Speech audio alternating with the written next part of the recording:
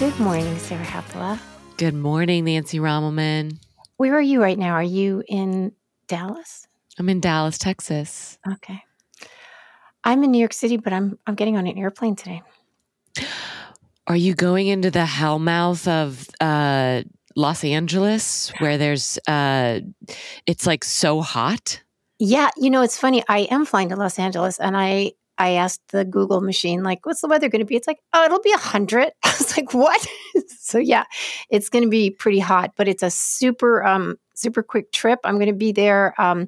It's Thursday morning. We'll probably pop this out Friday morning. So if you're listening, watch the Bill Maher show tonight, Friday on HBO. Matt Walsh is going to be a guest. And if you listen hard enough, maybe you'll hear me heckling him from the audience. And then from there, I'm heading up to Portland on a story for a couple days. So, and it's not going to be quite as hot, but it's still hot. And the Portland story that you're doing, is it related to anything you've been talking about on this show? It could. You mean the murder of Rachel Abraham? Yes, it is actually. So it's funny. I'm going up there with that in mind, and I've spent the past couple of days emailing and phone calling every single person that at one time or another, not her assailant, obviously, who's in jail with second-degree murder charges. But DA, judges, attorneys, the Portland Freedom Fund, who came up with the murderer's bail, friends, ex-spouses, trying to get people to speak with me. And it's funny because, as you know, as a journalist, the stories that people won't talk to you about quickly, there are reasons. Mm-hmm. And it's kind of a little bit tough sledding. I have had some response. I'm going to be meeting with a bunch of people. But those are the stories I know you just have to keep showing up, because eventually, as I put on Twitter today, the story shows up too. So I'm doing that. But I'm also I'm heading out there because I've got some kind of larger ideas about what I want to write about and talk about from Portland and about Portland. So I'm going to be meeting with some other people. I'm going to do a little foot tour of downtown, which is not in good shape. We've talked about that. Yeah. I've written about that. And just yesterday, a friend of mine who used to live in Portland, he sent some photos. He's like, my wife cried when she saw this. They'd lived in Portland, and he took a picture of this luggage store, which I'm not a collector. I don't have a lot of stuff, but I do like skincare, books, and luggage. I've got a bit of a luggage fetish, like smaller and smaller and smaller. Like I want to like just even have a folding toothbrush, right? Everything should be small. So I used to go to this one luggage store because they really had cool stuff. Well, it looks like it's in Fallujah now. It's just all, covered up. And so I want to do a little walking tour with this girl, a photographer who she and I worked the protest together, and kind of go to the places where very recently I used to go and used to be among the living, and maybe do a little photo essay about that. So I got a bunch of Portland ideas. So yeah, that's great. That's great. Yeah, that's where I'm going. Yeah. I have been otherwise occupied this morning. You told me there's some drama on the Twitter machines. I don't know if it's drama, but it's Queen Elizabeth. So she, she's been sort of failing. Though there was a nice picture of her greeting the new Prime Minister, Liz Truss, the other day, and she looked, the Queen always looks lovely and put together. She's quite small and shrunken now. And of course, she lost her husband, who was also quite aged, I don't know, a year ago, a little longer, Prince Philip. But they are calling it under medical supervision. And someone had written that Prince Charles and Prince William were going to her bedside. So, we are Americans. We do not have the same sort of, or most of us do not have that same sort of connection to royalty or the feeling. But I can tell you, I've had British friends who are, they call her our dear Queen. She's very, very important. And whatever you think of, the history of England or of the Crown or of the drama that's been going on, she's just a major person from the 20th century. So I hope she doesn't leave, but she is something like 92 or 93 She's 96. I just looked it up. 96 years old. So I'm not, She's lived a long life. Yeah. And presided over an enormous amount of history and cultural change over in Britain. Yeah. I mean, the 20th century was a very, very active century for Britain and the United States. Anyway, I'm just, there are people that are thinking about her today, which is good. So that's something that's happening today. I have a question for you. Yes. Who is your first celebrity crush? We had the open thread yesterday and I didn't chime in. I was trying to think about that. So I think it was actually someone that practically no one is going to remember, named Mark Lester. Never heard of him. Mark Lester starred in a movie called Oliver. And I actually think the Oliver musical?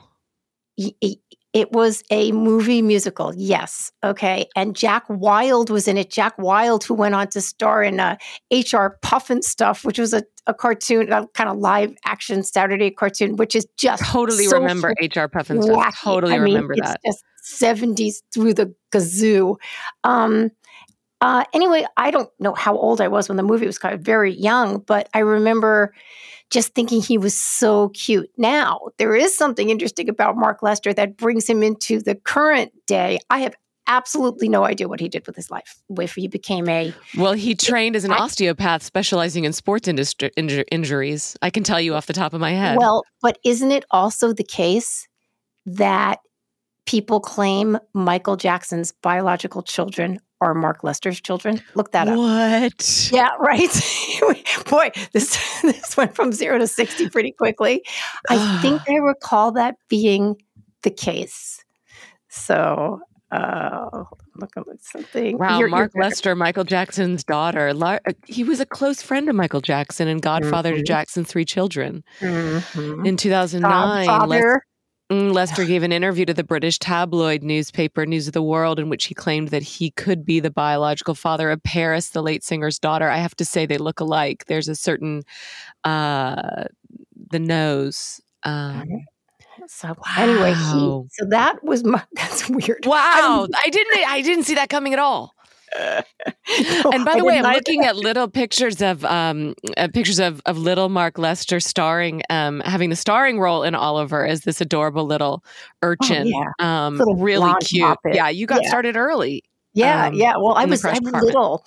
I just remember thinking he was very cute. So I guess that was it. But I was how old? 6? I don't know. Is that even really count as a crush? So yeah. Yeah, I think it does. Yeah. Okay. So we had an open thread about people's first celebrity crushes, which was really fun. We got a vast collection of those over there. One thing I noticed was that it was a lot more women participating in the thread, whether their crushes were male or female. And I wonder, do you think that celebrity crushes are uniquely more female? Is that something that girls experience that guys don't experience? I do. I mean, I think guys do, but this is, of course, a vast generalization. And of course, we specialize in broad generalizations over here about men and women. The name of the show to vast generalizations. But at least back in the day, we're talking, 70s and 80s, before we were staring at our phones all the time or doing video games. Boys tend to congregate and do sports and build things and run around. They're doing active things. Girls are more, they congregate in groups and they talk and they do things that are more, I don't know, they're not as active and outside of the house, let's say. So I mean, everybody was watching TV and looking at movies, but I think that, those crush magazines, what were they called? Tiger Beat and Tiger Beat, Bop. Boys were not.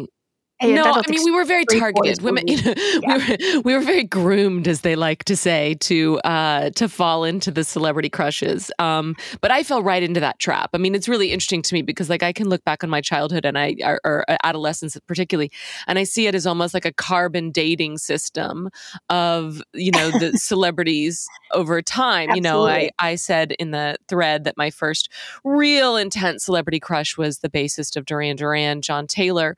That was 5th grade, and then 6th grade we have Rob Lowe, and then 7th grade is River Phoenix, and then 8th grade is Michael Hutchence of INXS, and then 9th grade is Keanu Reeves. I can just kind of keep going with it. There was just sort of like almost like fashion brands that came in and out of style. There were people that just absolutely consumed my imagination and fantasy world.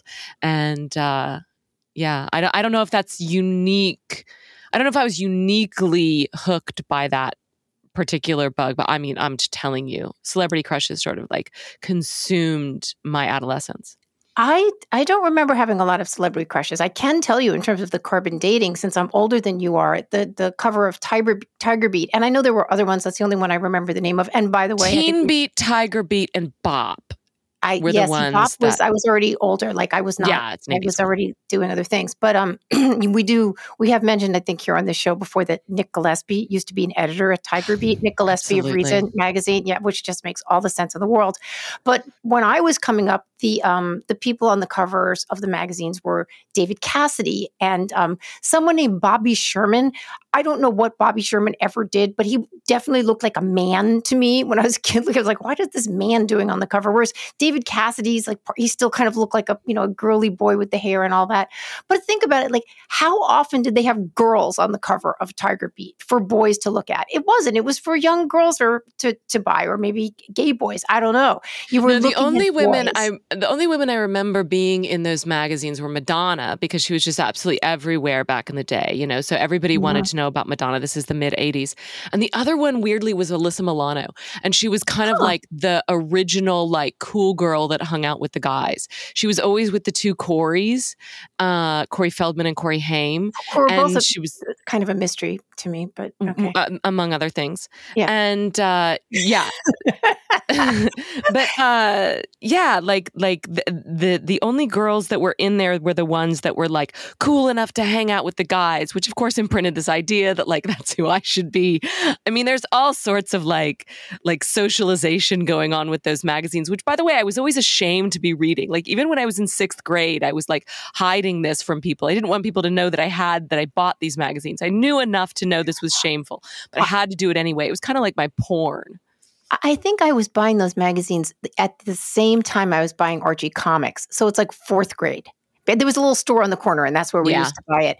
I was going to say something about, when you're saying like the girl that was cool that hung out with the guys. Have you ever heard this phrase, a pick-me girl? That's I've heard that in terms of like disparaging comments about somebody, like, oh, she's a pick-me girl. Yeah, kind of like younger slang for like somebody who's sort of thirsty. Am I right? Well, I heard it from a 13-year-old who basically was saying it's sort of like the girl that, I'll just give an example. Like, she wants to look cool. She wants the guys to think she's cool. So yeah, like, I want to watch sports too. Like, pick me. I don't know. I thought it was an interesting phrase. And I first heard it as pick me. I was like, a pick me? What's a pick me? But it was a pick me. Anyway. I mean, I think it's another way to talk about that kind of cool girl phenomenon of being the girl that's kind of like down with all guy things. Speaking of that, I'm loving all my forays into baseball. Because you're a pick-me girl. Yeah, that's right. I'm trying to make the guys think I'm cool. I know. I'm not sure it's working, but you know what? I'm gonna put nose to the grindstone, and we'll get there. I'll report back. So we had a few interesting things to talk about this week. I've been a little bit out of pocket with work and family stuff, but you kind of gave me the lowdown on an interesting story, and then said something I thought was incredibly interesting. So why don't you bring us into the into the dark world of Spitgate and Don't Worry, Darling? Yeah. And Spitgate. Are they really calling it Spitgate? Absolutely. Here we are. Oh boy! Yes. Do you think that if Mark Lester spit on John Taylor of Duran Duran, that video would go viral? No. First of all, I can't believe I actually saw this video, because I have not been paying attention to this Don't Worry, Darling at all, except to send you the trailer 2 months ago saying, what is this magical thing that looks like a combination of the Stepford Wives and Mad Men? And you're like, we were both like, oh my God, we got to see this. Have really not paid any attention. And then, because haven't really been around. But anyway, I see this video and it's like slowed down. Is Harry Styles spitting? And I'm like, what? Yes, this was like the Zapruder film that people were dissecting over the weekend. And, this is going to come out on Friday. And I wonder, like, the speed of internet churn is such that by tomorrow, this may just seem like a fever dream that we all had. And everyone's going to be like, oh my God, I can't believe they're talking about Don't Worry, Darling. But it really did take over the internet over the weekend. If you were online, this was impossible to miss. And it was kind of like this story ended up being sort of like the Avengers of celebrity gossip. Like every single character had like their own story. So, so if you will indulge me, I'll take you through it just a little bit. And I apologize to anyone for whom this is, either, nonsense, which it certainly is, or old hat. But, this story kind of electrified the public over the weekend. So it's worth taking a little bit of a look at it. I'm just going to interrupt you for 1 second. For everybody's like, oh, this is like fluffy. There's actually, I think, a very interesting point when we get after talking about sort of the wallpaper and the lay of the land here that leads into another story. So still stick with us, guys. It's going to have a payoff. Yeah. I mean, this is one of those things where I think it's really tempting, and I would not blame anyone for being like, oh my God, why is anybody talking about this?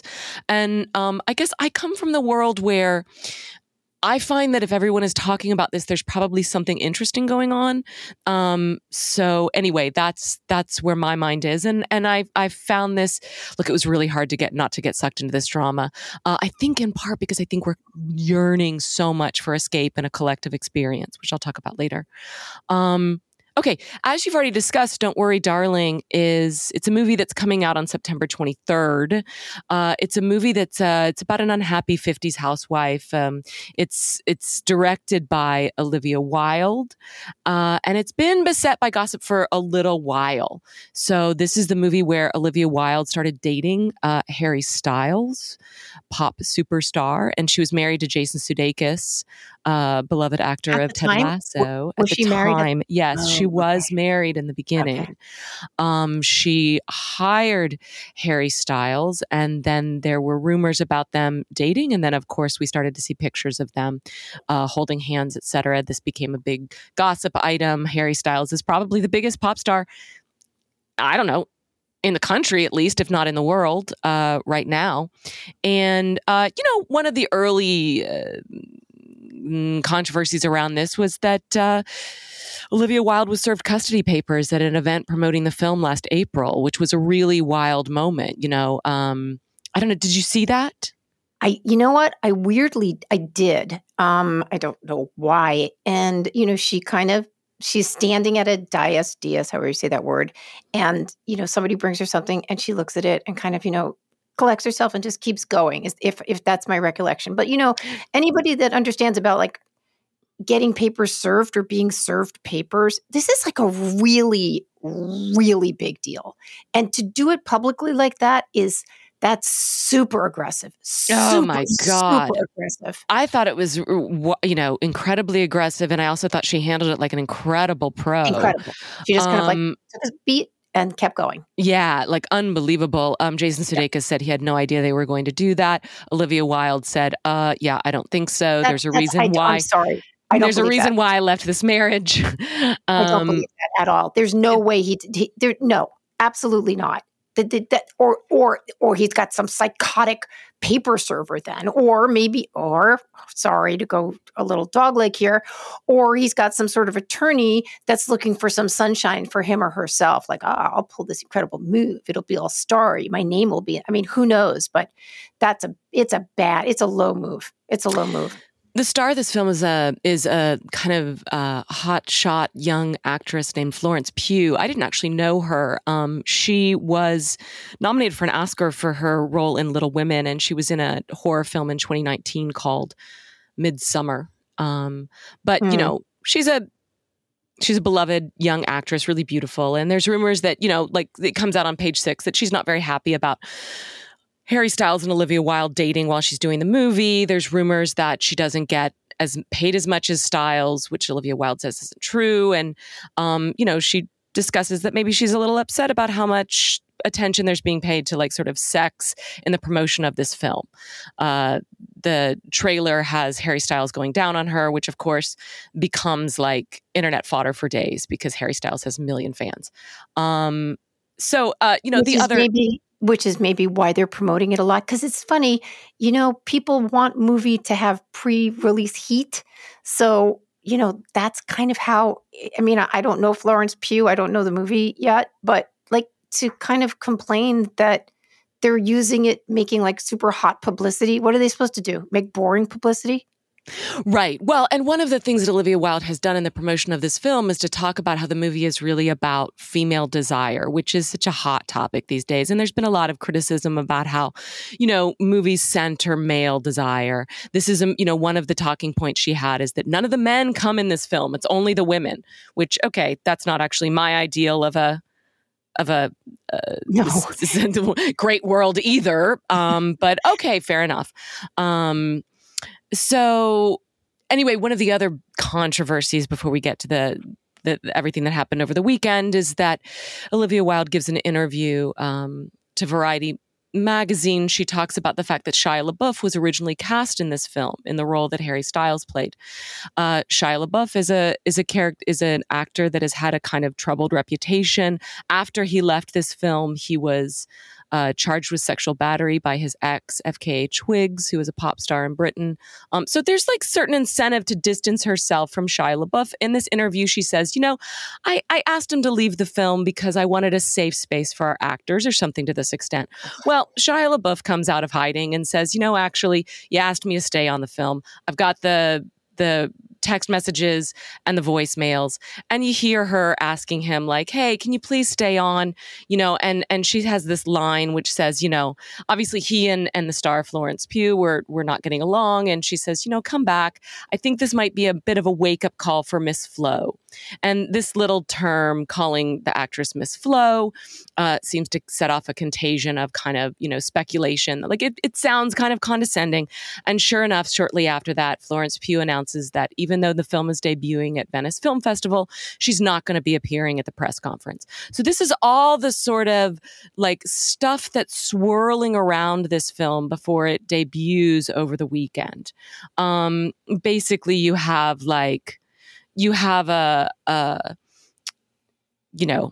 charges of nepotism or favoritism, this kind of juicy thing with the director dating the star. You've got a lead actress that may or may not be behaving kind of like a bit of a entitled diva. It's unclear like whether or not she's justified here or not. You've got a director that's sort of like making claims of certain kinds of feminism, and then it turns out that maybe that's not the case. So anyway, that's what we have going into this. And then at the Venice Film Festival, we basically have a series of viral memes over the weekend. I mean, this movie just continues to generate one storyline after the other. The first thing that I started to notice was that there were all these pictures of Chris Pine in my timeline. He's at the Junket conference, and he's just sort of zoning out. And everybody was kind of like goofing on this, like there's jokes that this is Chris Pine astral projecting. He's kind of staring into the void.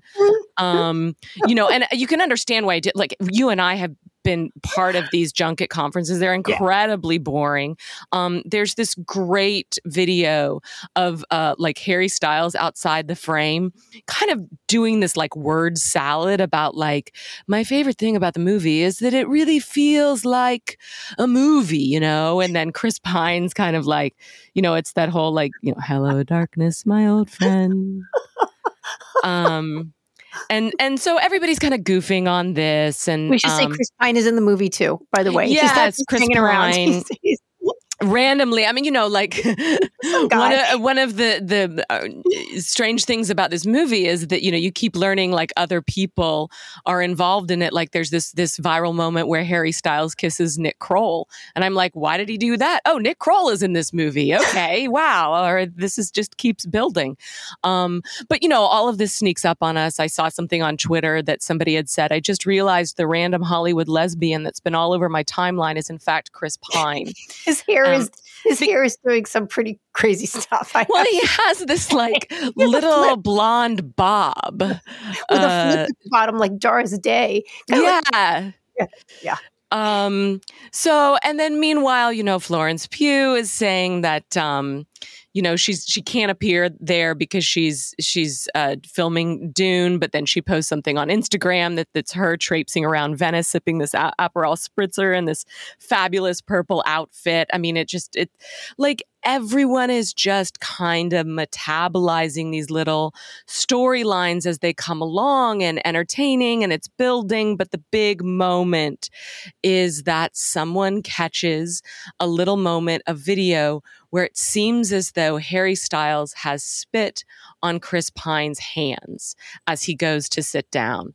And maybe it's like an honor, like I'm honoring you, right? Like you. I think there were a million. There were like a million, are they mad at each other? Is this an aggressive move? Is this some kind, like, what is going on? And then basically, like, what we see is that the internet writes fan fiction for the next 24 hours. I mean, if you just I saw that if nobody said anything about spitting, if I saw that, I would not even notice that he was apparently like spitting. He's like kind of moving and sitting down in his seat. Like you don't see like anything. I mean, I didn't watch it repeatedly.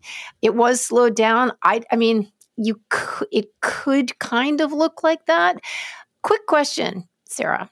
What is the possibility that all of this drama is somehow being deliberately choreographed in order to kind of thrum up interest in the film? Now, I'm not saying every bit of it, things will kind of escape and create their own lives, but how much of this is like, okay, let's just do this, guys, because, it's going to be good for the film? Well, I mean, I think at some point you have to lean into this, right? I have to think that Olivia Wilde is there sort of quietly sinking in her heart because her movie, which she spent a year of her life making, at least, is being eclipsed by this drama that has now, I haven't seen people talk about a movie like this. But that's kind of I can't even remember. Yes, of course. Well, all publicity is good publicity, right? But it's hard, but meanwhile, the movie, which it actually did, like, by the way, there's a movie at the center of this. Like, there's a movie at the center of this movie that we've created online. It's not getting very good reviews. It has 42% on Rotten Tomatoes. But it's not out yet. So who's seen it? Well, the critics at Venice. So it premiered. Okay. So all of this happened because it was around the premiere of Venice. I mean, it's also fascinating that this festival, which I only used to know about I would say like as of like 10 years ago, because critics that I knew would go there, see these early films, and like nobody else was paying attention to Venice Film Festival. And now suddenly I'm seeing it all over, in part because, this is just the way that social media has changed the way that we consume entertainment. One of the things that was really interesting to me about this story was that, back in the day, gossip tabloids used to create these narratives. And this is a moment where the gossip is being created by us. I mean, this is something where we are generating these stories and the newspapers are following the kind of collective zeitgeist that's making these stories. You mentioned earlier that you didn't see Harry Styles. It didn't seem like he was spitting on Chris Pine. No, really? It doesn't. You can't really see it. Here's the thing. This is one of these stories where it's like we want to believe. There is so much. I really think, and this is coming on the heels of that Depp Heard drama, and which was another one that was just really user generated. I mean, this was something that the tabloids were just left in the dust over this because the whole drama was being generated by people on TikTok. And, I think there is this collective longing for an experience that we can all share. And think about it, this is not a partisan story. For once. This is not political drama. It's not going to split your audience. You can talk about it with the random person, that you meet at Pilates class, or your whoever it is in your timeline. Nobody's really. I didn't see anybody arguing about this. I mean, other than people saying, "Who the hell cares?" But even those people got beat down by it. Even the people that were like, "Who cares?" were eventually like, "Okay, wait a minute. Wait, who spit on who?" So you're talking about like the celebrity magazines. Like, let's go back even to like our parents or grandparents' time, right? You were like, Elizabeth Taylor was on the cover, or whoever, Laurence Olivier. I don't know who was like the stars. They were so incredibly untouchable. Like they literally lived in some celestial world, and you were like down on the farm in Kansas or someplace in Queens, right? Mm-hmm. So, but you still, it was. Movies were escapism, and these people were always beautiful, and their lipstick was perfect, and they had these great bullet bras. It was just like this thing that you could just observe, but you couldn't really interface with it except to go to the movies or read the magazine. Well, now all of a sudden you kind of feel like you can. You're actually like talking about it, and you might even, who knows, you might even get a ping back from one of the stars or whatever. You feel like you're more involved, right? And that is where we spend our time.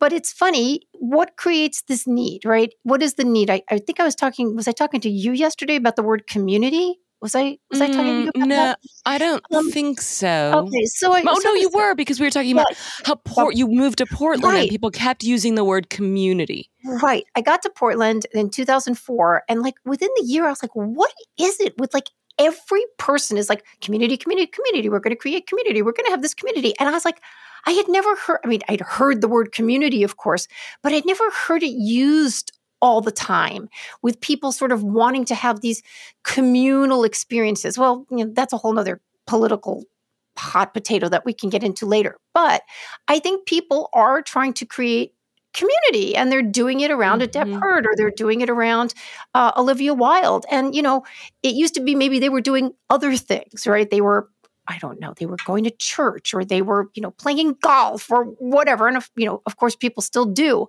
But this is where they're trying to find some, sure, it's entertainment. Sure, it can be fluffy. But obviously, you would think that they're trying to find some sort of, I don't know, good feeling, soul satisfaction, something. But like you said, when you open this, the churn is so quick that by tomorrow, you're on to something else, which is, I don't know. It seems kind of superficial, but sorry, I don't know why I just went on that diatribe. I mean, look, I think that we have a primal need for gossip. Like I think that there's science behind this. That back in the the campfire days, we used to sit around and you needed to know if somebody was being eaten by the tiger or something like that. No, we need stories. I've said this before. I read a quote that I wish I could find. I read it years and years ago, that people will voluntarily go longer without food than they will not telling and hearing stories. We do need those. We absolutely need those. So, and as culture has shifted, that shifted to television, which was the sort of campfire experience of our culture for a long time. Then, I always thought reality television served this great need for gossip, because you could talk about the people on reality television in a way that you could talk about people, couldn't talk about people in your friend circle with kind of like such disdain and you could kind of judge them in a way, and it gave this, it sort of felt like low stakes gossip, which, and now of course the campfire has moved to social media. And now there are these stories that are being generated that we're participating in because, it's like we don't want to go without water. And one of the things I noticed in my timeline was just how many people were saying like, thank you, cast members of Don't Worry, Darling. Like we all needed this. This has been a tough few years. And, I don't doubt that this has been kind of probably a bit of a nightmare for the people involved. But I have to say, if celebrity has a purpose, right? Like one of its purposes is to sort of take us outside of ourselves. This is one of those that did that. It took us outside of ourselves and it brought people together. I have to agree that the trailer for this movie, of course, we're going to link it in the show notes, was for me just super catnip. I mean, it was sexy. It had velocity. It was juicy and a little bit mysterious. I think you're absolutely right. It was like, I want to see this movie. And how often do you say that? I rarely say that. Yeah. I was really riveted by this trailer when I first saw it. Yeah. I will see this movie on September 23rd, by the way. I will plunk my money down for the 42% on Rotten Tomatoes. And I think a lot of people probably will too. Let me ask you a question. Do you think Do you think Olivia Wilde is getting particularly scrutinized because she's a woman? In other words, do you think people would care if she were a guy and she were dating the actress in the film, and maybe she pulled some wool over people's eyes about why she let somebody go on the set? I think it makes it a little sexier that she's a woman. First of all, she's a beautiful woman. She's a beautiful woman. She's gorgeous. I don't know how old she is, 40. She's, pretty prime.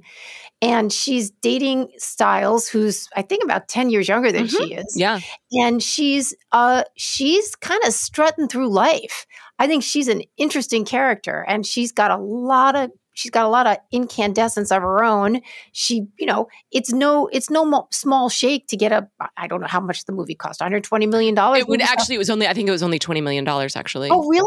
Yeah. It looks amazing, but yeah. What? Wow. Well, but still, when you make a movie, my daughter's working on a movie right now, and it's just, every movie is beset with issues, and, you got to get, hundreds of people to pull in the same direction at the same time. And she got this accomplished. And during a hard time, I'm assuming it was mostly made and created during the pandemic. Yes. I think I think it's kind of interesting. And I think that's actually a really good point, that it absolutely raises the profile. We know that there haven't been a ton of female directors. This is someone who is changing the rules on that, as well as dating a younger man. Yeah, she's 38 and he's 28.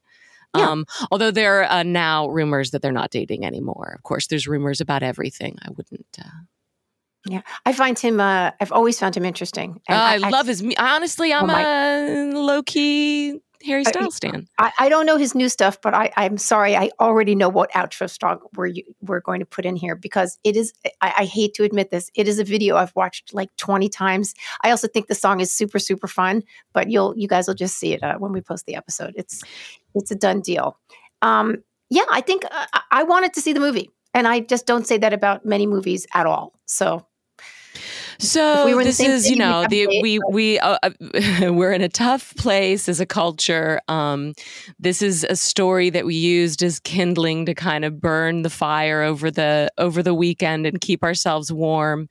And, for better or worse, here we are. I will say it'll be interesting to see whether or not this movie does well or not. I have to say, when I look at these things, I sometimes wonder, like, Hollywood feels like, in some ways, the carcass that we're using to create the entertainment that we want more than the actual film.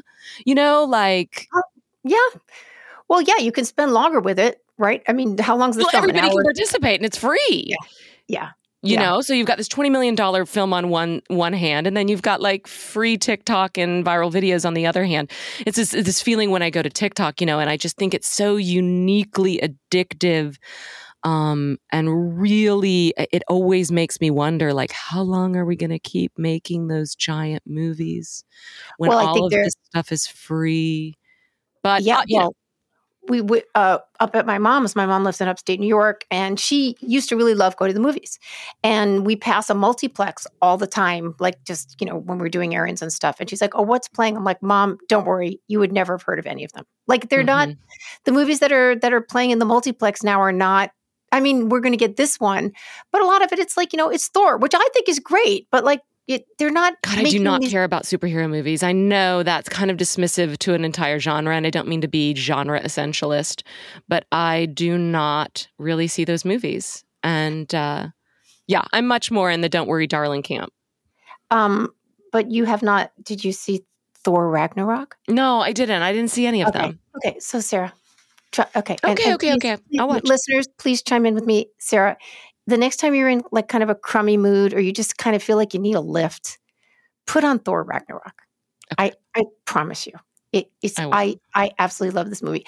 And I wanted to say something about TikTok. So I do not have TikTok. I don't have my phone. I never watch it. Obviously, I say links to different TikToks, but I now have a TikTok addiction. I check this guy every day, and I put him on my Twitter, and then we've been communicating there. I love him so much, and it's called Chef Reactions on TikTok. So everybody go check out Chef Reactions. I love this guy so much. And if you miss Anthony Bourdain, this dude's here for you. He is so funny and it's great. And the clips are like 2 minutes long and it's just they're fantastic. So that's my recommendation. I guess I should have saved that for the hot box, but there you go. Oh, okay. Well, why don't we just do the hot box right now? Since my goodness. Okay. So Can I say one thing before we get to hot box? Because it was related. It just reminds me that there was a headline this week that Cineworld, that owns Regal Cinema, just filed for Chapter 11 bankruptcy.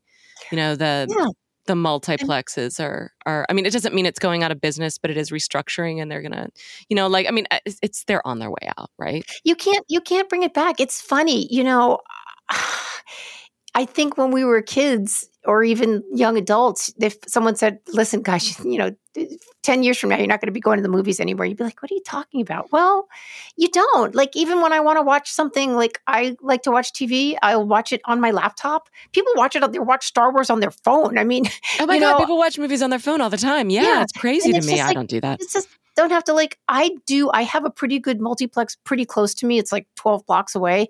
And it's one of these places. I mean, like the seat goes back. You're like super. Oh yeah, those are the best. It's just super cozy. I went and saw Dune there because it's like, you know what, big screen movie. Or occasionally I'll meet Bill Schultz there. We'll go to a movie, but like, it's just not. Do you ever think like, wow, it's the weekend. Maybe I'll go to a movie. Like that used to be a thing. Of course. I used to actually used to go to multiplexes and like go in the morning, like their first movie at 11 o'clock. And then I would just leapfrog from theater to theater, not paying for the movies. And I would see like 3 movies a day. This is like back in the 90s and the early aughts. That's exactly what my daughter's dad used to do with my daughter because he had her on the weekends and they'd go to the movies and they'd spend the whole day just seeing movies. Oh my God, it was so much fun, And you're just sort of like, oh, what am I going to go to next? All right, let's see what's up. Let's roll the roulette wheel. Sorry to bring that hot box, but I do. Chef Reactions. He's also he's on Twitter, but not on YouTube, surprisingly, because I wanted to link something of his on Paloma Media and I couldn't do it there. But it's really a lot of fun, and I think he's super cool. So, well, my hotbox recommendation is a little bit related to what we were just talking about, actually, because it is an interview with one of my favorite journalists, Jon Ronson, on another one of my favorite people, Megan Daum's podcast, The Unspeakable, which has returned from its summer hiatus. And they have a wonderful conversation about so many things. I mean, speaking about like you said, like when you need an escape or you want to come down or something like that. I don't know. There's something about Jon Ronson's voice that just absolutely calms my nervous system. Yep. And it is such a great feeling listening to this man. And, I admire his work so much. I know I've talked about it on this show before. If you haven't listened to Jon Ronson's podcast, Things Fell Apart, which is, I think, an 8-part story about the culture wars and their origin stories, I just think it's an absolute masterwork of storytelling and talking about kind of how we got here, which is so uniquely what I'm interested in. But I get really, really exhausted by everyone's opinions and everyone telling me how to think. And one of the things that I think Ronson does so beautifully is he doesn't tell you how to think. He just kind of takes you into the story of how we got here. And he's so good about showing you different sides. One of the things he talks about in this interview is the fact that, he's not a pundit. I mean, thank God for that. I don't need more pundits.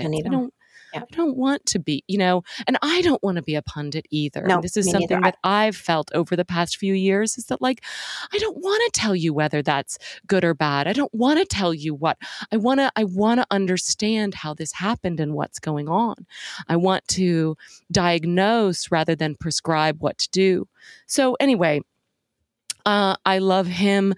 He had this really great line where he was talking about his book, So You've Been Publicly Shamed. And he said, I'm just sick of us making troubled people our playthings.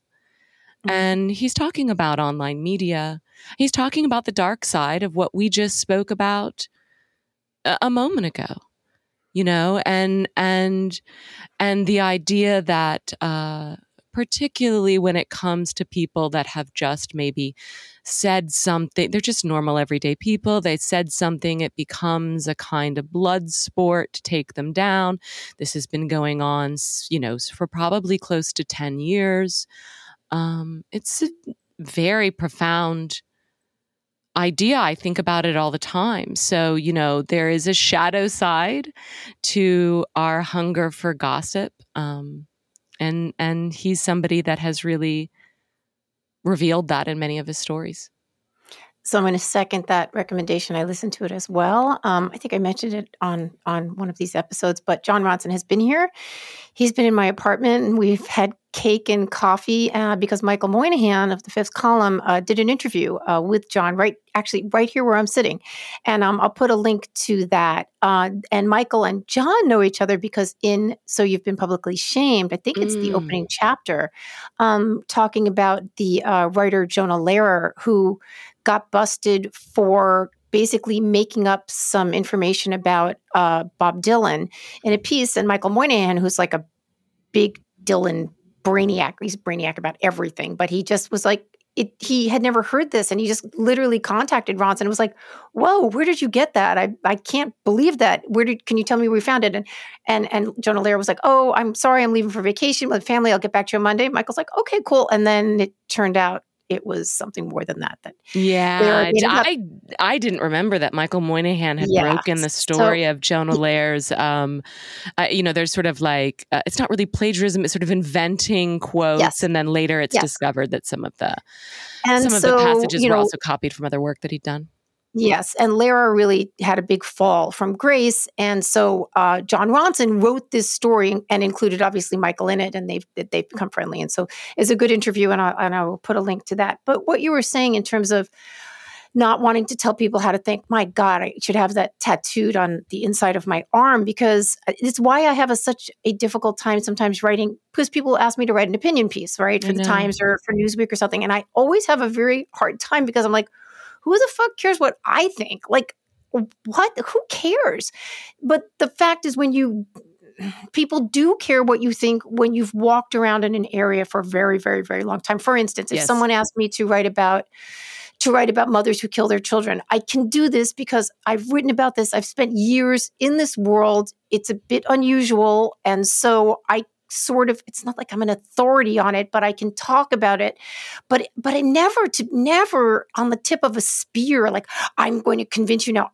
Oh my God, I kind of hate that sort of responsibility. There are some people that can just rattle them off, and they're so graceful, and they do it so well, and they're funny and everything. I can't. I just want to find out what's going on, and then try to bring the story out to the reader, which is what I'm doing with this next story if people show up. So we'll see about that. One of the other thing before we leave is I want to mention that in the interview, Ronson had as he's doing the interview with Meghan Daum, he mentions that he's just gotten an email that So You've Been Publicly Shamed was banned in Texas. And I was like, what? So I wanted to look into that. And then I just found out that sure enough, in Fort Worth, which is the sister city to Dallas, there had been the Board of Education had decided to pull a bunch of books from the public library, and they included the graphic novel version of Anne Frank's diary and the Bible, bizarrely. And they pulled the Bible. Yeah, that one was never explained to me. But they also pulled So You've Been Publicly Shamed. You and I have talked a lot about the kind of excesses sometimes on the left around culture wars, but certainly those have been responded to by excesses on the right. This is one of them here in Texas. I feel this probably a bit more acutely than other people. So anyway, I just want to give a little vote of love to So You've Been Publicly Shamed. Read a banned book. Yeah, go get the book. It's what they don't want you to know. By the way, it's a fantastic book, and it would be wonderful for high school students to be reading this. But it's also really juicy. Oh, yeah. I read the hell out of this book. Yeah, I've read it a few times. I'm going to actually throw one more very quick hot box item. So Ben Dreyfuss, who is a just fabulous writer and thinker, and I love this guy. He's also been here. He's like one of the most beloved Fifth Column guests. He has a Substack, and it's been called Good Faith, but he just rebranded, I think yesterday, calling it Calm Down. I like that. Okay. Ben Dreyfuss is one of the funniest people you will ever read or meet. He is the son of Richard Dreyfuss. He is just, his brain works in ways I don't even know how he gets there. And yet it's so humane. It's so funny. It's so, he draws way outside the lines. Big thumbs up to Ben Dreyfuss's Substack now called Calm Down. So, which we should all do. Let's all calm down. So, Nancy, what else do you want to talk about? Well, we were discussing amongst ourselves a few stories in which people were not very calm. Yeah, I'm not even sure which ones you're talking about because you're talking about several stories. Give me a little bit more of a hint. The University of Arizona, that's a story that's coming out. Yes, there's a big story in the New York Times Magazine this Sunday, which is about, do you want to share the story of what went down there? Yeah, kind of not. I don't know. It's sort of a story of University of Arizona, a couple of gals who would be considered more on the left, and they were sort of spearheading a multicultural space that they kind of fought the university for a couple of years. And after the killing of George Floyd, they got their way, but they took over basically a library. It had been a library space that was just sort of a big room. It wasn't they didn't really do any rebranding. It was just the room where people went and studied or did whatever. And a couple of weeks after it had opened, there were two guys in there, two white dudes.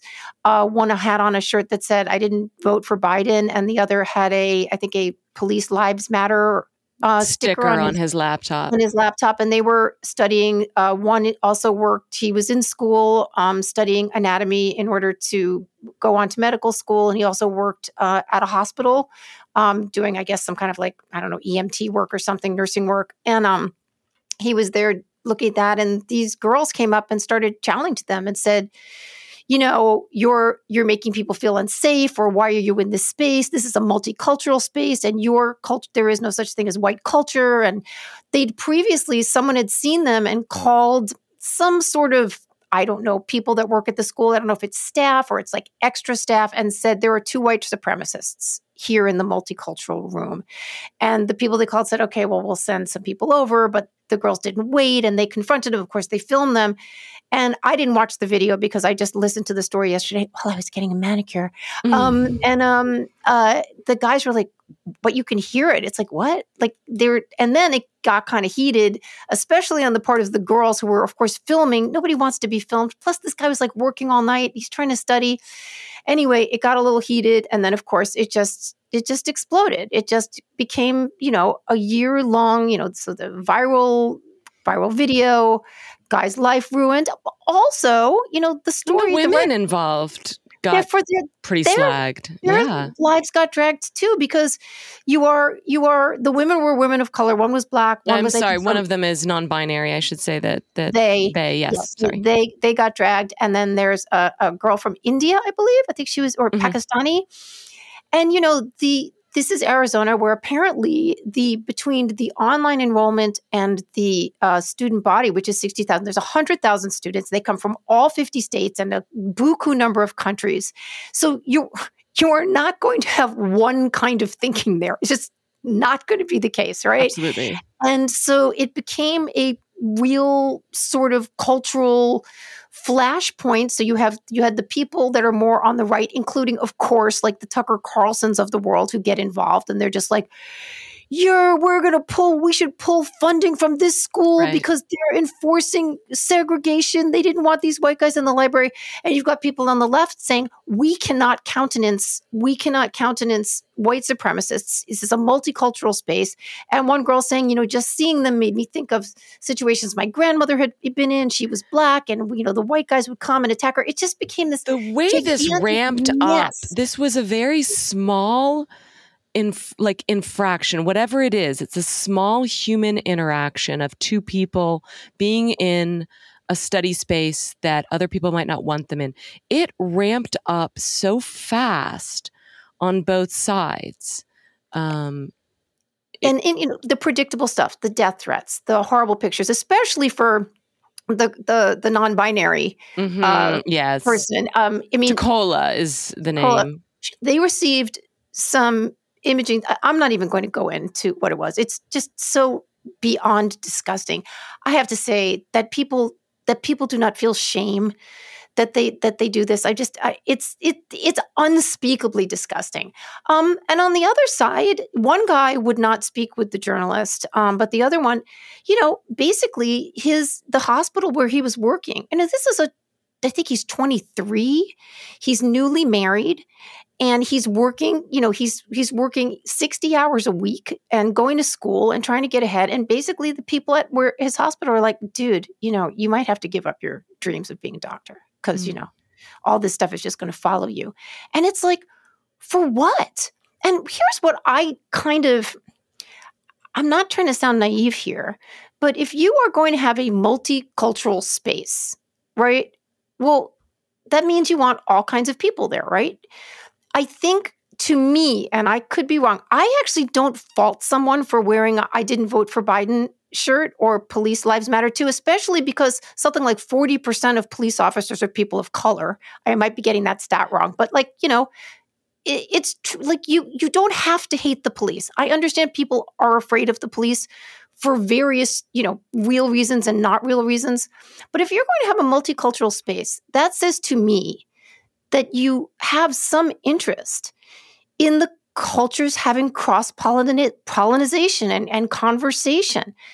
That is not what happened here. It was assumed that these guys were white supremacists. I find that to be a bit of a leap based on a sticker and a shirt. You can say it's obnoxious, and I mean, maybe it is. Maybe wearing a "I didn't vote for Biden" shirt is provocative. It is provocative, but is it grounds for someone not being able to live their life again? I mean, some people think it is. Some people think, well, that's too bad. You know what? You started it. You wore that shirt. You're going to get what you wore that shirt into a space where we feel that that's not civil, and you get what you brought it on yourself. Was that the sense that you got from this piece? Yeah, well, look, I am of the opinion, there's a little cognitive disconnect for me here because I do not see either of those signifiers. I didn't vote for Biden or Police Lives Matter as hate speech. I don't. I don't. I find them as potentially obnoxious and provocative, but I don't see them as that way. This is something that I've really not been able to tune my ear into, is people that take that, when you hear that a Blue Lives Matter sticker or bumper sticker is white supremacy. I can't board that train with you. No, of course not. And I don't know that I actually do know. I don't think that amplification serves the individual who feels that way, or the discourse in general. And as far as the multicultural space, I mean, I think there's a conversation to be had about whether that is a place of shelter in terms of multicultural space, meaning, a safe space for people that identify as, in varying cultures, or whether it's a place of interaction between the cultures. Oh, okay. So I think that the article would back you up on that. I think that people were saying, and they were saying that we need a place where we feel safe. Every other space is axiomatically a white space and always has been historically a white space. And we need a space. It's not saying that whites were excluded. I don't think they were. And I think if those had been two white guys that had been wearing a fish t-shirt or something, not the Christian Fish, but the band. Right, right. Yeah, probably this wouldn't have happened. It wouldn't have been an issue. I don't think so. I don't think it had to do with the fact that they were white and male, though those were quick little pings, and then it just got tipped. Anyway, it was, but you're absolutely right. This was not an easy story for any party that was involved. I'm going to take it one step further and say that the author of this article, whose name you're going to look up because you're always good at looking things up when I'm not, because I've got a soundboard in front of me, which is in the way of me getting to my keyboard. At the beginning of the piece, she mentioned, she's like, well, one of the boys chose to speak with me because he said, I know you would understand. And she's like, because of a story I wrote 2 years ago for the New York Times Magazine about something that happened with my wife and me. And I remembered that story. And that story is bonkers. Yes, and you brought that story to my attention last night. So this is a story that's written by a woman named Sarah Viren, Viren. I assume that's the pronunciation. Yes, I didn't know this story at all. You didn't remember this story? Who do you want me to Yeah, go ahead. Okay. So Sarah Viren and her wife, Marta, they were both academics. And I guess, I'm sorry, I skimmed it last night. I read it when it came out. I skimmed it last night, so I may be getting some of the details wrong. But my impression was they had lived in Michigan and they both kind of really wanted to work there again, but they weren't there. So they were at Arizona State. Yeah. They were at Arizona State. But Sarah, Marta really kind of wanted to go back to Michigan. And so Sarah's like, you know what? Okay, I will apply to get a teaching job there because they're in academia. And so she did. And meanwhile, I guess Marta was too.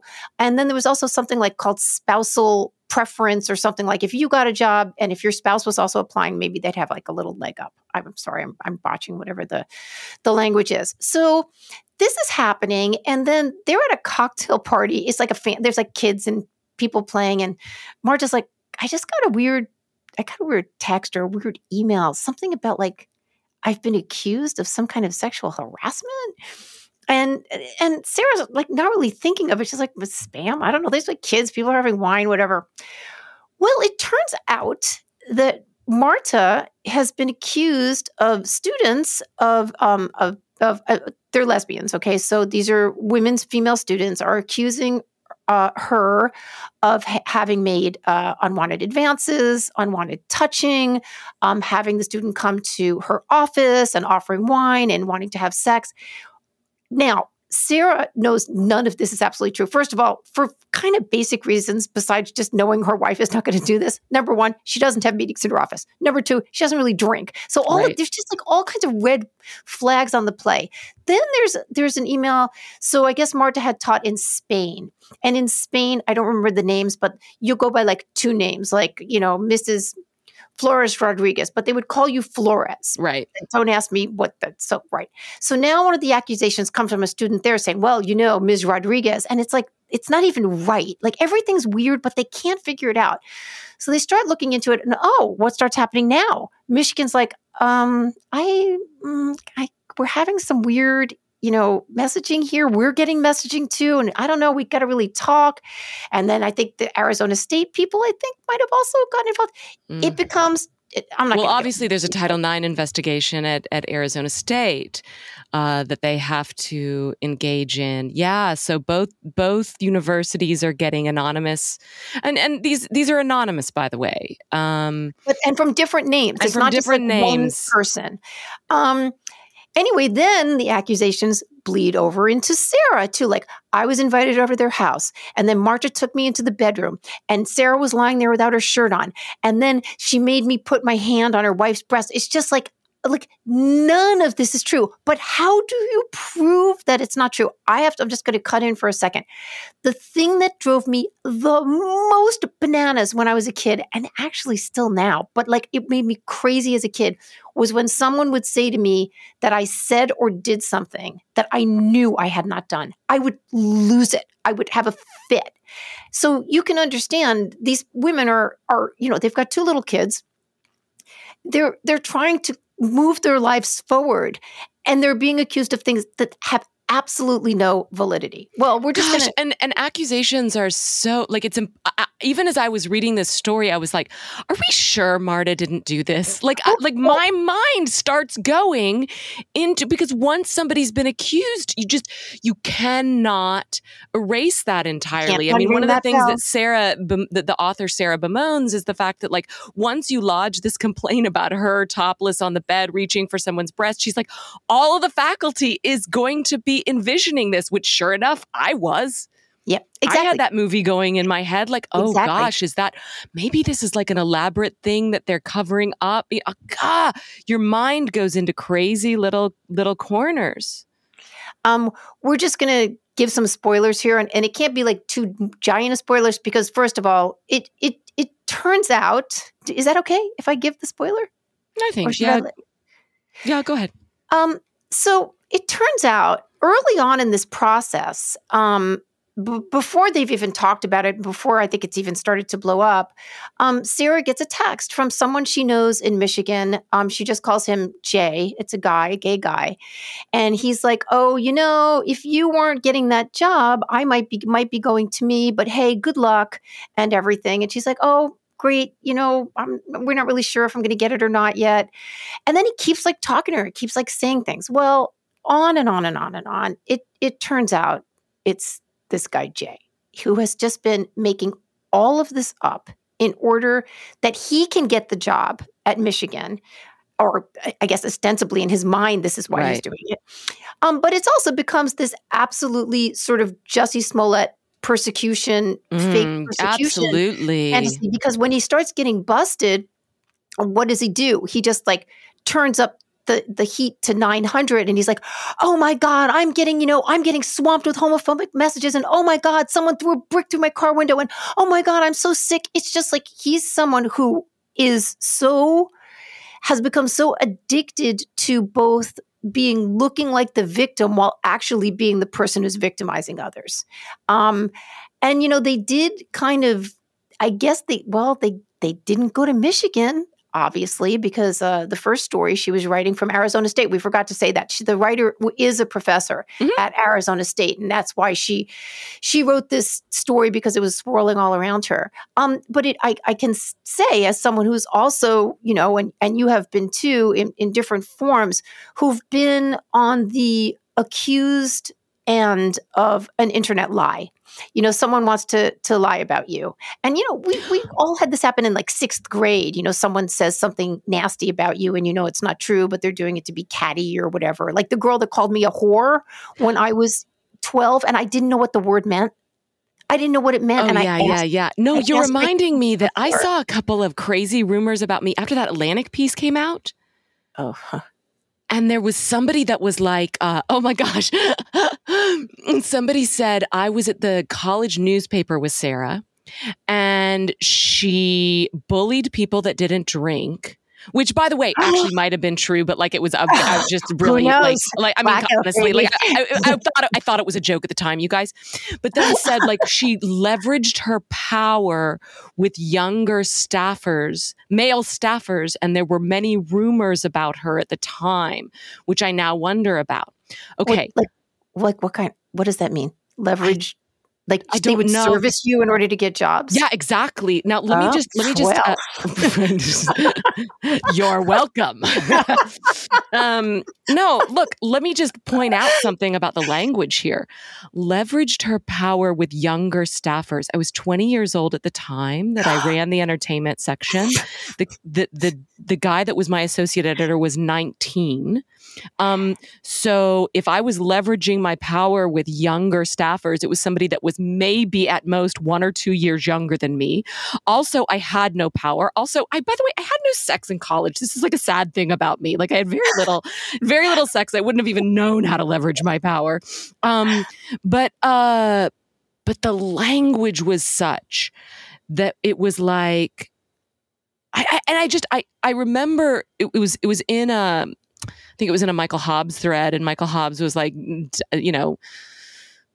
dragging me. And I think it was just this person that was kind of like wanted to be part of the party and have some kind of information. I mean, I suspect they did go to college with me. I suspect they did know me when I was working at the UT newspaper. But this is like 30 years later. They're going to like bring this up after your Atlantic article. What is that? I leveraged my power with younger staffers, and I bullied people who didn't drink. But then, and she said, or he, whoever it was, said something like, I had a lot more sympathy for her after I read the book and realized that she had a drinking problem. So I direct messaged this person on Twitter, and I said, hey, it sounds like we know each other, and you remember some stories that I don't remember. Like, could you tell me a little bit more about that? Never hold on. Let me, I was going to say, give me 20 seconds to figure out whether you got a response. No, of course not, because they're going to run away. The only story I kind of had like large stories told about me, not like specific things. So but I'll tell a story from high school.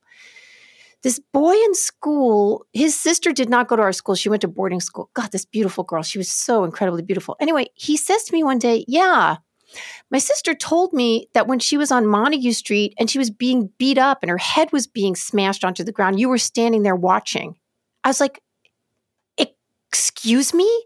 Like, first of all, I had no information that this ever happened to this girl, and I have no idea if it did. It sounds impossible. Montague Street is this little, like, fancy little neighborhood, like in broad daylight, someone's get this. That's not going to happen. But second of all, the idea that I would have stood and watched that, I was stunned into silence. I was like, David, that would never happen. It was like one time when I had a friend of mine accuse me, like I used to watch her toddler and she would watch my toddler. And she's like, my daughter says when she goes to your house, you never feed her. I'm like, have we met? Because there is no way I don't not feed people. Right. It's the first thing I do when you walk into my house. But I don't know why people do these things. They've got some sort of, maybe it doesn't even have anything to do with you. Maybe it's like they're having a bad day and they're just like, I got to lash out. I got to do something. Maybe they think it's true. I have no idea. Maybe there's some mistaken identity. They've conflated people. I have no idea. I don't know what's going on here.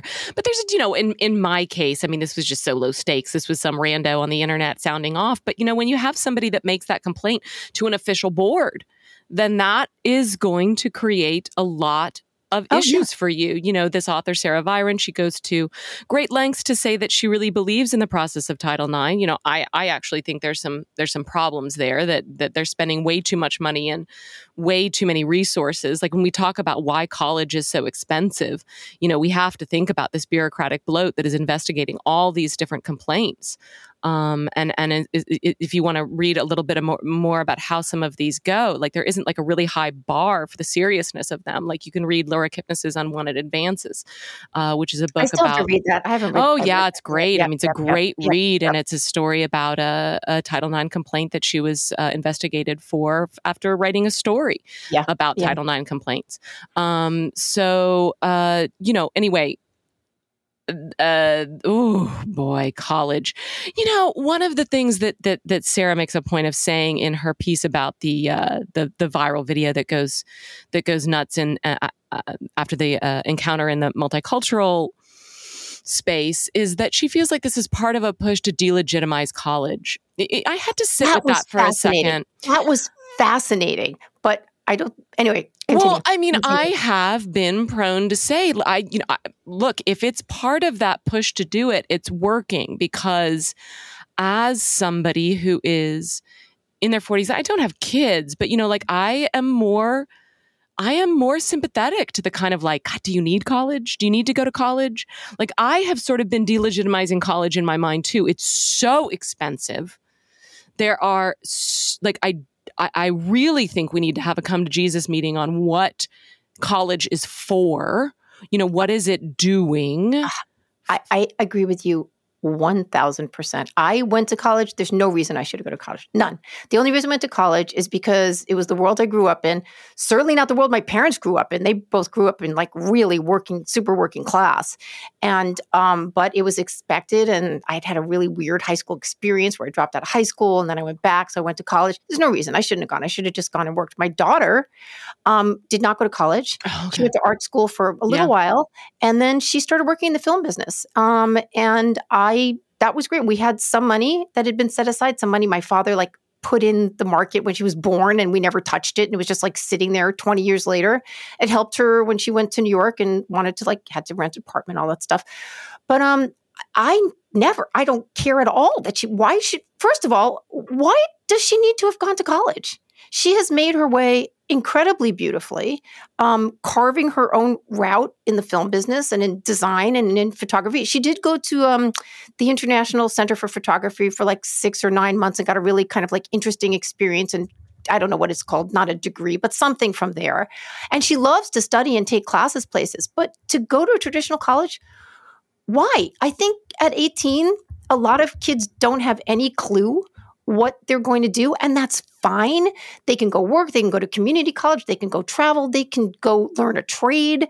But the idea that we have to go to college, and on the Reason Roundtable, they were talking about this a little because of the forgiveness of the college loans. And Nick Gillespie's like, you on average, like if you do get a 4-year degree, on average, like men make, X amount of dollars more over their lifetime and women Y amount of dollars. So he's basically saying, go ahead, go to college, spend money, get the loan, because it's going to work out for you later. You're going to earn more.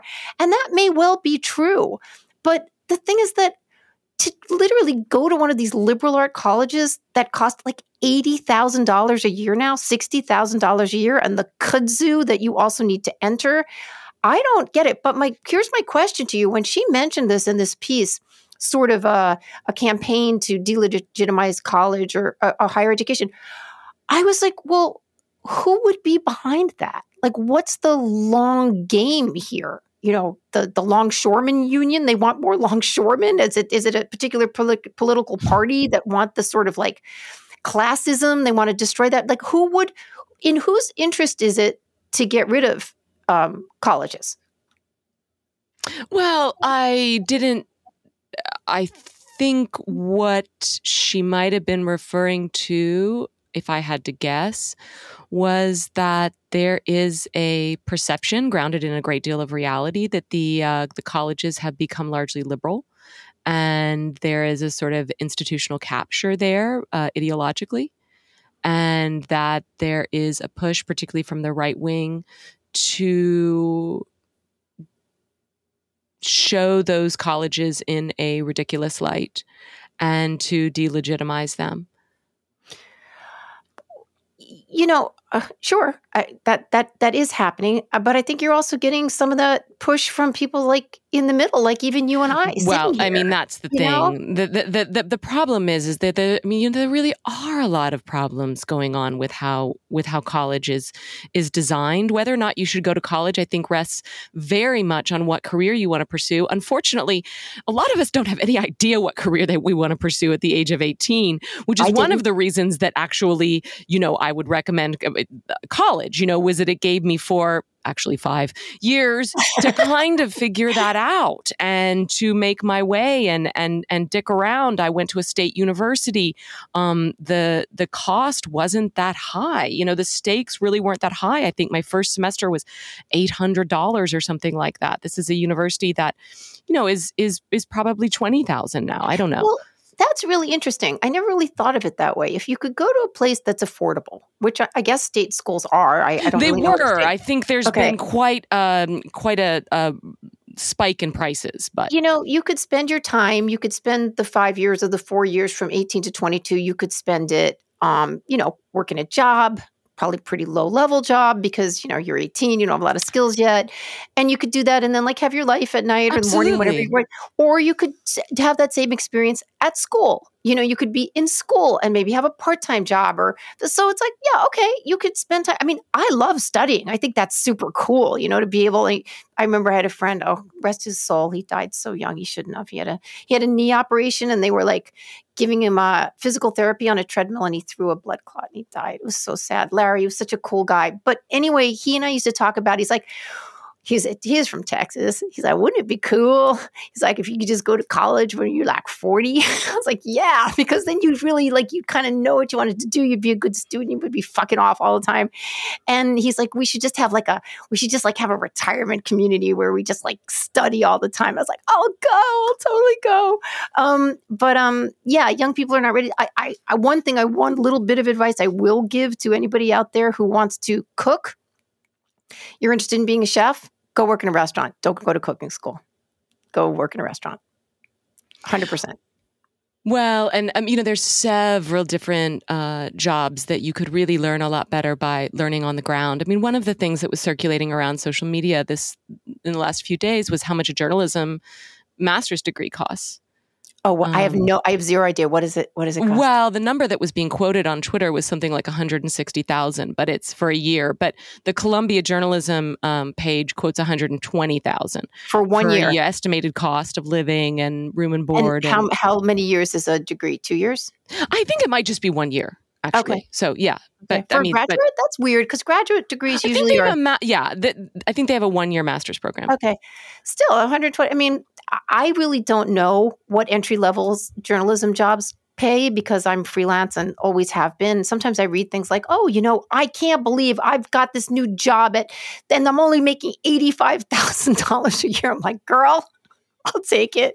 So, I can't imagine that there are that many entry-level journalism jobs that pay, 6 figures. But no, of course not. And in fact, more like 35, right? 35,000, 45,000 is sort of your more entry level position. We're running out of time, but we also at some point we had talked about discussing a story on Publishers Weekly about whether or not the publishing industry is broken. This is a place where a lot of the low level entry salaries for people that work in publishing are becoming an issue of more debate. We'll link the story in the episode notes. But this is something that has leaked out a little bit more on social media because people have a megaphone to kind of talk about their disgruntlement. I think the publishing industry is something that a lot of people have often had complaints about. There's complaints about an increasing workload and a corporate culture and a lot of things that made a lot of the perks that made a job in publishing a lot better. Because maybe you didn't get paid that much, but you got things like really cool parties and you got to hobnob with these awesome authors, and all of those things have kind of gone away because of the pandemic. And so, it's an interesting piece that reflects a lot of the different tensions that we're seeing across various industries right now. Certainly, this is true in journalism. There's a quote in here that says, many sources, especially older members of the industry, said what's happening in publishing is part of a wider generational clash between baby boomers and Gen X on one side, and millennials and Gen Y and Gen Z on the other. They see it as a case of exasperated managers colliding with a faction of outspoken, idealistic assistants who are unrealistic about the nature of work in general. I would say that is probably true, that there is, in a certain extent to which my Gen X opinion, if I'm going to be a pundit on this, is that there certainly is a degree to which younger people seem to have a kind of unrealistic sense of what work might be. I would also say at the same time, it is also true that their workload is up. The number of manuscripts that they get sent has doubled. and they read all that in their off time. And so, and that's because there's more agents than there have ever been. And that's because there's people leaving publishing that realize that they can get more money as agents. So, so it's kind of like the screws are getting tightened on all sides. And yeah. Yeah, I have a lot of feelings on that. I don't know how much time we have. I remember when my first gig as a writer, I read scripts for a living for ICM, International Creative Management. I don't even know if they're still an agency anymore, if they've morphed and become something else.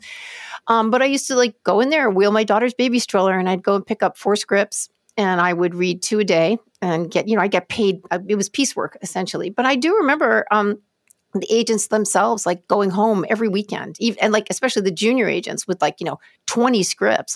You are working a lot. I think what's changed is that, well, first of all, there are forums on which to publicly complain, which they didn't really have back when I was doing this, which is in the 90s.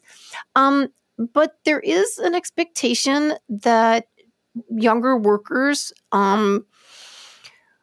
would like to know what their employers can do for them.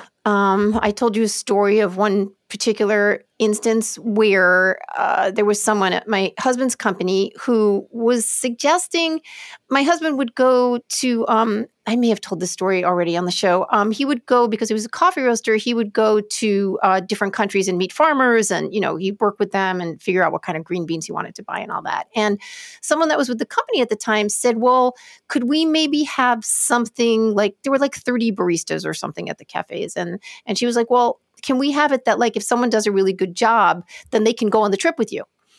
And my husband's like, well, no, because this is a really specialized thing that I'm doing. Plus it's thousands and thousands of dollars to then bring them along. And she said to him, well, then what's the incentive to work here? And he said, well, salary, tips, and health insurance. It wasn't enough. There was something. And then there was also a real push, and we've seen this across the board, or at least in the things that we read. People want to know that their companies have the values that they have, and they feel this is very important. We saw this happen with Coinbase, and we saw this happen with Basecamp, where employees, and of course we've had it also happen at Netflix and HBO. People are well, I don't agree with your politics, and I feel we need to change it from the inside, and we need a lot of meetings. And people are I am now spending 70% of my day on HR with employees, and I can't run my business. And that's that is not something you maybe see when you are the junior employee. You're just I think that my ideas are cool. Your ideas might be cool. But here's the thing. You bring solutions, not problems, right? If I walk in, you're my boss, Sarah Hepola, and every day That's right. I'm glad you're acknowledging that finally. Finally, right? Every day in the cafeteria, we run out of orange juice, okay? Every single day. Now, do I get up a cabal of people and a petition, and I go online and I yell about the orange juice? Or do I go into your office and say, Sarah, listen, or no, Ms. Hepola, hi, can I come in? Listen, we're running out of orange juice every day by 8:00. So I have an idea. What if I came in at 6:45 and just made sure they were filled? Would you feel okay with that? Bring me solutions, not problems. And I feel, at least these articles that we're reading, they're expecting somebody else to take care of things. And if they don't, then the employer is the villain. It sort of ties into this quiet quitting nonsense. It's look, quiet quitting basically means you don't like your job. And if you don't like your job, this is what you do. You leave and get a different job. Or if you don't like your job, maybe it's because you just don't want to kick ass there. That's fine. You don't have to. You can go do something else. But people, hopefully, not always, you're going to hate some jobs, right? But then you go on to get a better job. Anyway, I think that the people complaining it doesn't mean that the publishing industry cannot improve. It can. Every industry can improve. And I just want to point out that the publishing industry has been in a bit of a boom time over the last couple of years because they have actually really benefited from the pandemic. So it's true that there's a little bit more money that gets spread around here. Maybe so. I mean, I will say that, bottom lines are never what they look. I don't really know because I don't know. Right. It's true. I don't know what it means. There's so many. I told this story once, when I first got to Portland, I read this person wrote a letter saying, I can't believe that restaurant charged $30 for its steak. I could buy that steak for $10 in the supermarket. It's like, yeah, but do you also like factor in the rent and the light and the payroll and the workman's comp and the cost of water? And then you got to pay this, this, it's like, it costs a lot of money. The margins on publishing, I don't know how high they are, but they may not be as high as the employee expects. Not saying there isn't room for improvement. Well, okay. I can tell you that when I was working with my younger interns at Salon, there were a lot of them, that I started to see these patterns with, that they would point out, like, I don't want to do this grunt work, or like, there's these problems with the system. All of this was true. I understand it. But the ones that really succeeded were the ones that came in and just absolutely kicked ass. And you could see it from the beginning. You could just see like, oh, that guy's going to go really far. And that guy did go really far. That guy is now, writing for the New York Times or writing for the New York Magazine. This is 100%. So I'll put a link to it. So I'm part of a new podcast that's out called Killed. And it's about big magazine stories or newspaper stories that got killed. And they did a really bang up job, man. I listened to my episode, which is about my John Wayne Gacy story, which actually eventually did get published, but it first was killed. Right. And so that's interesting. But I'm actually part of another project that with some people that they're working on this Gacy thing. And I was talking to the writer on the phone a couple of nights ago. And he's like, well, when you were a young writer, were you like, I know I could do better. I know that I have like bigger dreams. And then you were like, kind of like poo-pooing like the small stories you had to do. I was like, I would have written about a can of peas. I was so excited to have gotten in the room. I mean, see, I'm almost going to get emotional now. Like, I was so excited. I wanted to do this for the rest of my life. I would do anything and did. And I couldn't believe I was being allowed to do this. Now, every job is not going to make you feel that way. If you're making. No. And I think one of the things we need to realize is that work is sometimes work. And it is. And I'm not saying it was always easy or I had money or doing anything, right. But you definitely can. And I've been that person, and I've seen those people that came in the room and they're just like, that person's going to make it work because they really, really want to. They're not just going to complain about things. So, well, Nancy, I think we've come to the end of our time here. Is there anything else you want to add before we go? I do. I have a question for you. Oh my God. What is it? What is it? What is the name of this podcast?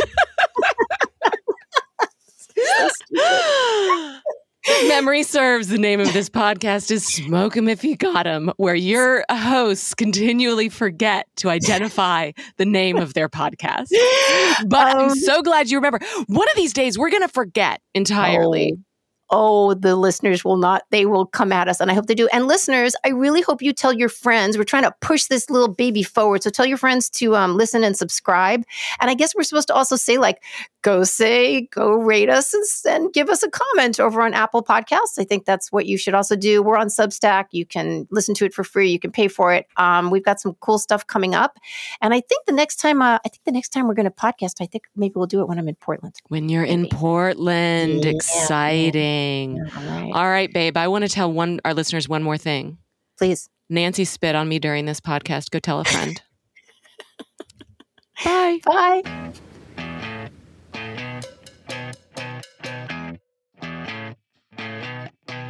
You're insecure, don't know what for.